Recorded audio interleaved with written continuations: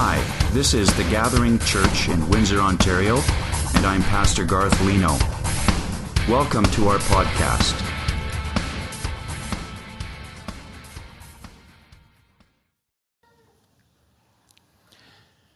The Hibernia oil platform in the North Atlantic is 315 kilometers southeast of St. John's, Newfoundland. It is way out there in the North Atlantic Ocean. The total structure from the ocean floor to the top of the derrick is 738 feet high, and it cost over $6 billion to build years ago. The Hibernia is actually anchored deep into the seabed. It's fastened, it's anchored to the ocean floor in 265 feet of water. I mean, those anchors are drilled deep into the ocean floor, into the sedimentary rock. And the main point of the passage we're going to look at today in the book of Acts is how the Apostle Paul's life is anchored in the sovereignty of God. This morning we come to Acts chapter 27. We've been studying the book of Acts for about 27 years. And today we come to the book of Acts in chapter 27. Paul is on his way to Rome. And in terms of number of verses or passages, length of passage, he's on his way to Rome for quite a while in the book of Acts. This story is told with great detail and with remarkable precision. So let's jump into the storyline in Acts chapter 27. If you have your Bible or Bible app, please open up to Acts 27 and verse 13 and just follow along. I'm going to begin reading now. Acts 27:13. They're on their way to Rome, on a ship. And when the south wind blew gently, supposing that they had obtained their purpose, they weighed anchor and sailed along Crete close to the shore. But soon a tempestuous wind called the northeaster struck down from the land. And when the ship was caught and could not face the wind, we gave way to it and were driven along. Running under the lee of a small island called Cauda, we managed with difficulty to secure the ship's boat. And after hoisting it up, they used supports to undergird the ship. Then, fearing that they would run aground on the Syrtis, they lowered the gear, and thus they were driven along. So we get the picture of this great wind that's absolutely driving this ship along the sea. Since we were violently storm-tossed, they began the next day to jettison the cargo. And on the third day, they threw the ship's tackle overboard with their own hands. When neither sun nor stars appeared for many days, like the last month or so in Windsor, and no small tempest lay on us, all hope of our being saved was at last abandoned. Since they had been without food for a long time, Paul stood up among them and said, "Men, you should have listened to me and not have set sail from Crete and incurred this injury and loss. Yet, now I urge you to take heart, for there will be no loss of life among you, but only of the ship. For this very night there stood before me an angel of the God to whom I belong and whom I worship, and he said, 'Do not be afraid, Paul. You must stand before Caesar. And behold, God has granted you all those who sail with you. So take heart, men, for I have faith in God, that it will be exactly as I have been told. But we must run aground on some island.'" And of course, that's the island of Malta. We're going to stop there for a moment, for now. We're going to pause. It is clearly evident from this passage that God had a plan for Paul's life and Paul's ministry, and absolutely nothing was going to stand in the way. Not the storm, not the sailors, not their fear. Nothing was going to prevent Paul from getting to Rome. Why? Because Paul's life and his ministry were anchored in the sovereignty of God. And nothing was going to stop God from getting Paul to Rome so Paul could talk about Jesus. And this chapter, Acts 27, explains just how every Christian can face the storms of life with courage if we take advantage of the anchors provided. Every Christian can face the storms of life with courage if we just take advantage of the anchors provided. For example, you can take courage in the storms of life through the anchor of God's presence. They were in the middle of the storm, being tossed about by this violent wind, this northeaster. They all thought they were going to die. The scripture said they had abandoned all hope of being saved. These guys had given up. We're surely going to die. But Paul was confident of the presence of God. He had a different perspective. He knew that God was there, present on the ship. He had said to the sailors in verse 23, "For this very night there stood before me an angel of the God to whom I belong and whom I worship." The angel of God himself, a manifestation of God, there, right on the ship, on the deck of a sinking ship in a raging storm. Paul was absolutely convinced and absolutely secure in the presence of God, and that encouragement allowed him to encourage others and speak words of hope to others. He had heard the voice of God.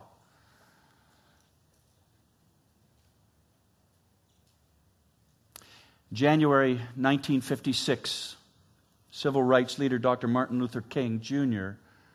returned home late one night after a very long day of organizational meetings. His wife and his young daughter were already in bed, and he was very eager to join them as quickly as possible. But the telephone rang, and it was a very threatening caller on the other end, interrupted his attempt to get some much-needed rest. The caller called to say that he had a plan to kill Dr. King if he continued to organize the Negroes. When Dr. King tried to go back to bed, he just couldn't sleep. He couldn't shake the words of threat that began to well up in his heart and throb between his ears. Such hateful speech. How could he sleep? And so he got up and made a pot of coffee. And he sat down at the kitchen table and buried his head in his hands and cried out to God. And right there in his kitchen, in the middle of the night, Dr. King came to the end of himself. And that's when he met Jesus in a deep and profound way. Dr. King, telling the story later of this event, would say, "I heard the voice of Jesus. I heard the voice of Jesus say, 'Never will I leave you. Never will I forsake you, ever.'" So in the stillness of the night, the voice of Jesus was much more convincing than the voice of this threatening caller. Brothers and sisters, anchor your life in the presence of God. Listen for the voice of God. Spend time in His presence. Listen for His voice. He will guide you. He will comfort you like no one else. Spend time in His presence. Furthermore, we can take courage through the storms of life, in the storms of life through the anchor of God's ownership. God's ownership. When our kids were teenagers and they were heading out to a party or out for the evening or going to a movie perhaps, my wife would remind them about ownership. And I'm not talking about vehicle ownership here. Patty would wait for the perfect moment when they were coming to say goodbye, they were just about to leave, or better yet, when they had opened the front door and had taken the first step over the threshold, she would say, "Oh, one more thing. Remember who you belong to." Kids would go, "Oh, Mom, really?" I mean, Patty would wait for the perfect moment. Didn't matter if their friends had joined them or there were a pack of 6 or 8 or 10. She'd say, "Remember who you belong to. Remember you belong to Jesus. Wherever you go tonight, whatever's happening tonight, live like Jesus, talk like Jesus, think like Jesus. Remember who you belong to." And right here, Acts chapter 27, in the middle of this raging storm, Paul is aware that he belongs to Jesus. And the anchor of God's ownership is such a bedrock thing for him. He's sunk deep into the sovereign will and plan of God, and he just knows that he belongs to Jesus. Look at the text, verse 23. "For this very night there stood before me an angel of the God to whom I belong." Have you ever seen that before? You've read the verse before, but have you ever thought, this applies to me too? I belong to God. He owns my life. He's my king. He's my savior. He's my sovereign. He's my Lord. I belong to Jesus. Man, when you've got that attitude, you can face any storm. You belong to God. You belong to God because you've been bought with a price. 1 Corinthians chapter 6. "Do you not know that your body is a temple of the Holy Spirit within you? Whom you have from God?" Okay. "You are not your own, for you were bought with a price. So glorify God with your body, soul, and spirit." Bring it all. Lay it all on the altar because you've been bought with a price. You're not your own. You belong to Him. And when the storms of life threaten you and bully you and pressure you, just take a moment. Every now and again, just take a moment to remind yourself of who you are and who you belong to. Just take a moment. You mind if I take a moment now to remind you of who you are and who you belong to? Do you mind? Okay. You're the salt of the earth. You're the light of the world. Oh, you mean my little part of the world? No. You're the light of the world. You're a child of God. You're chosen and appointed by Christ to bear His fruit. You're the temple of the Holy Spirit who lives in you. Hallelujah. You're a new creation if you're in Christ. The old is gone, the new has come. You're a citizen of heaven. You're a child of light and not a child of darkness. You're a member of a chosen race, a royal priesthood, a holy nation, a people for God's own possession. It doesn't get any better than that.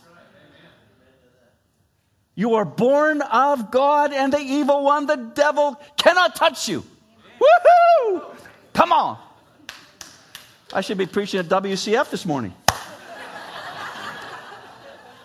Praise God for all of that, right? Come on, let's give Him a praise offering this morning. Thank you, Lord. Woo! Praise the Lord. The anchor of God's ownership enabled the Apostle Paul to stand tall in the midst of this raging storm.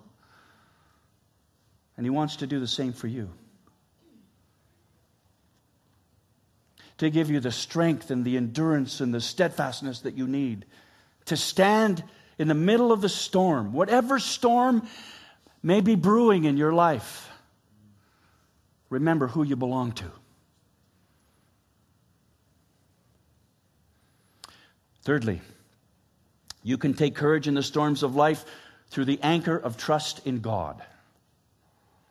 The Apostle Paul told the others on this endangered ship that an angel of God had spoken to him. Verse 24 says, the angel said, "Do not be afraid, Paul. You must stand before Caesar. God has a plan. And behold, God has granted you all those who sail with you." None of these sailors are going to lose their lives. "So take heart, men, for I have faith in God that it will be exactly as I've been told." What confidence he had. What confidence. He had that kind of confidence because he just believed God. He just trusted in God. God said it, I believe it, that settles it forever. Boom.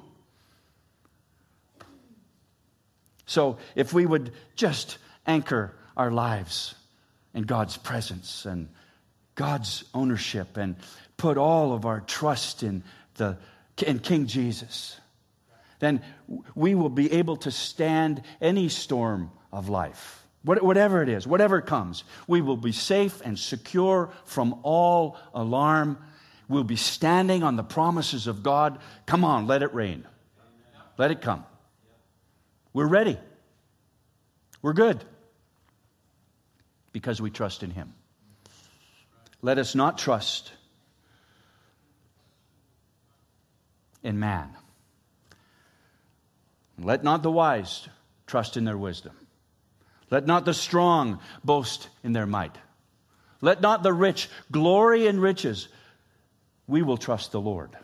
Amen? We will trust in Him. Kate Bowler is a university professor. She's also a young mom with 2 children. And she also has terminal cancer. She's dying. In a recent conversation, this bright, beautiful, vivacious woman talked about feeling loved by God, even though she has cancer. And even though she's dying, she had learned to put her trust in the Lord. She said God had given her a gift with her cancer. God had given her the gift of understanding how fragile life is for everybody and how desperately we need to trust in Jesus. In this impossible situation, in the midst of this raging storm, the Apostle Paul could say, "Take courage, men. I believe God. And I believe that things are going to turn out exactly the way God said they would. I trust in Him." And Kate Bowler said the same thing.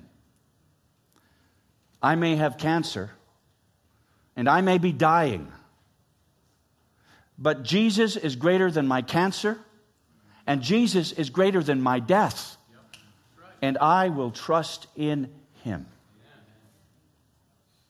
End of story. So, folks, we believe in the sovereignty of God, right? We believe that God is in control. So among so many other things, this means that in whatever God allows to come our way, we see His love. In whatever God allows into our lives, we see the fingerprints of God. We might not see the whole picture. We might not understand every detail, but we see Him. Why? Because we trust in Jesus.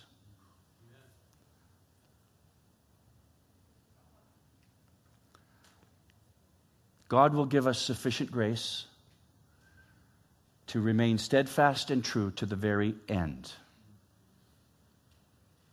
Come hell or high water, as the saying goes, we will trust in Him.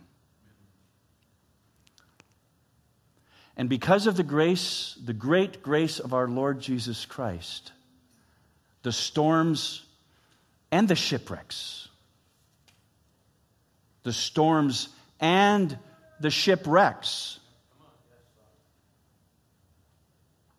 are for our benefit.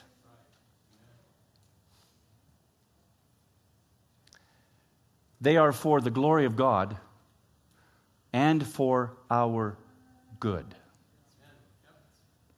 Because all things work together for good to those who love God and are called according to His purpose. Join me in prayer. Dear Lord Jesus, we thank You this morning for Your tender-hearted mercy. Thank You for protecting Your people as they walk through the fires of adversity and hardship. Lord Jesus, you You hold the world in your hands. You're the God of mercy and might. You knew us even before we were born, and you call us each by name. You know us so intimately and so personally. Not only are you present here, but you're the ruler, you're the king, you're the owner of this place and of the people who call the gathering their church. You know us in advance, and you know what storms we're going to face and what we will need every step along the way. And we thank you for your presence.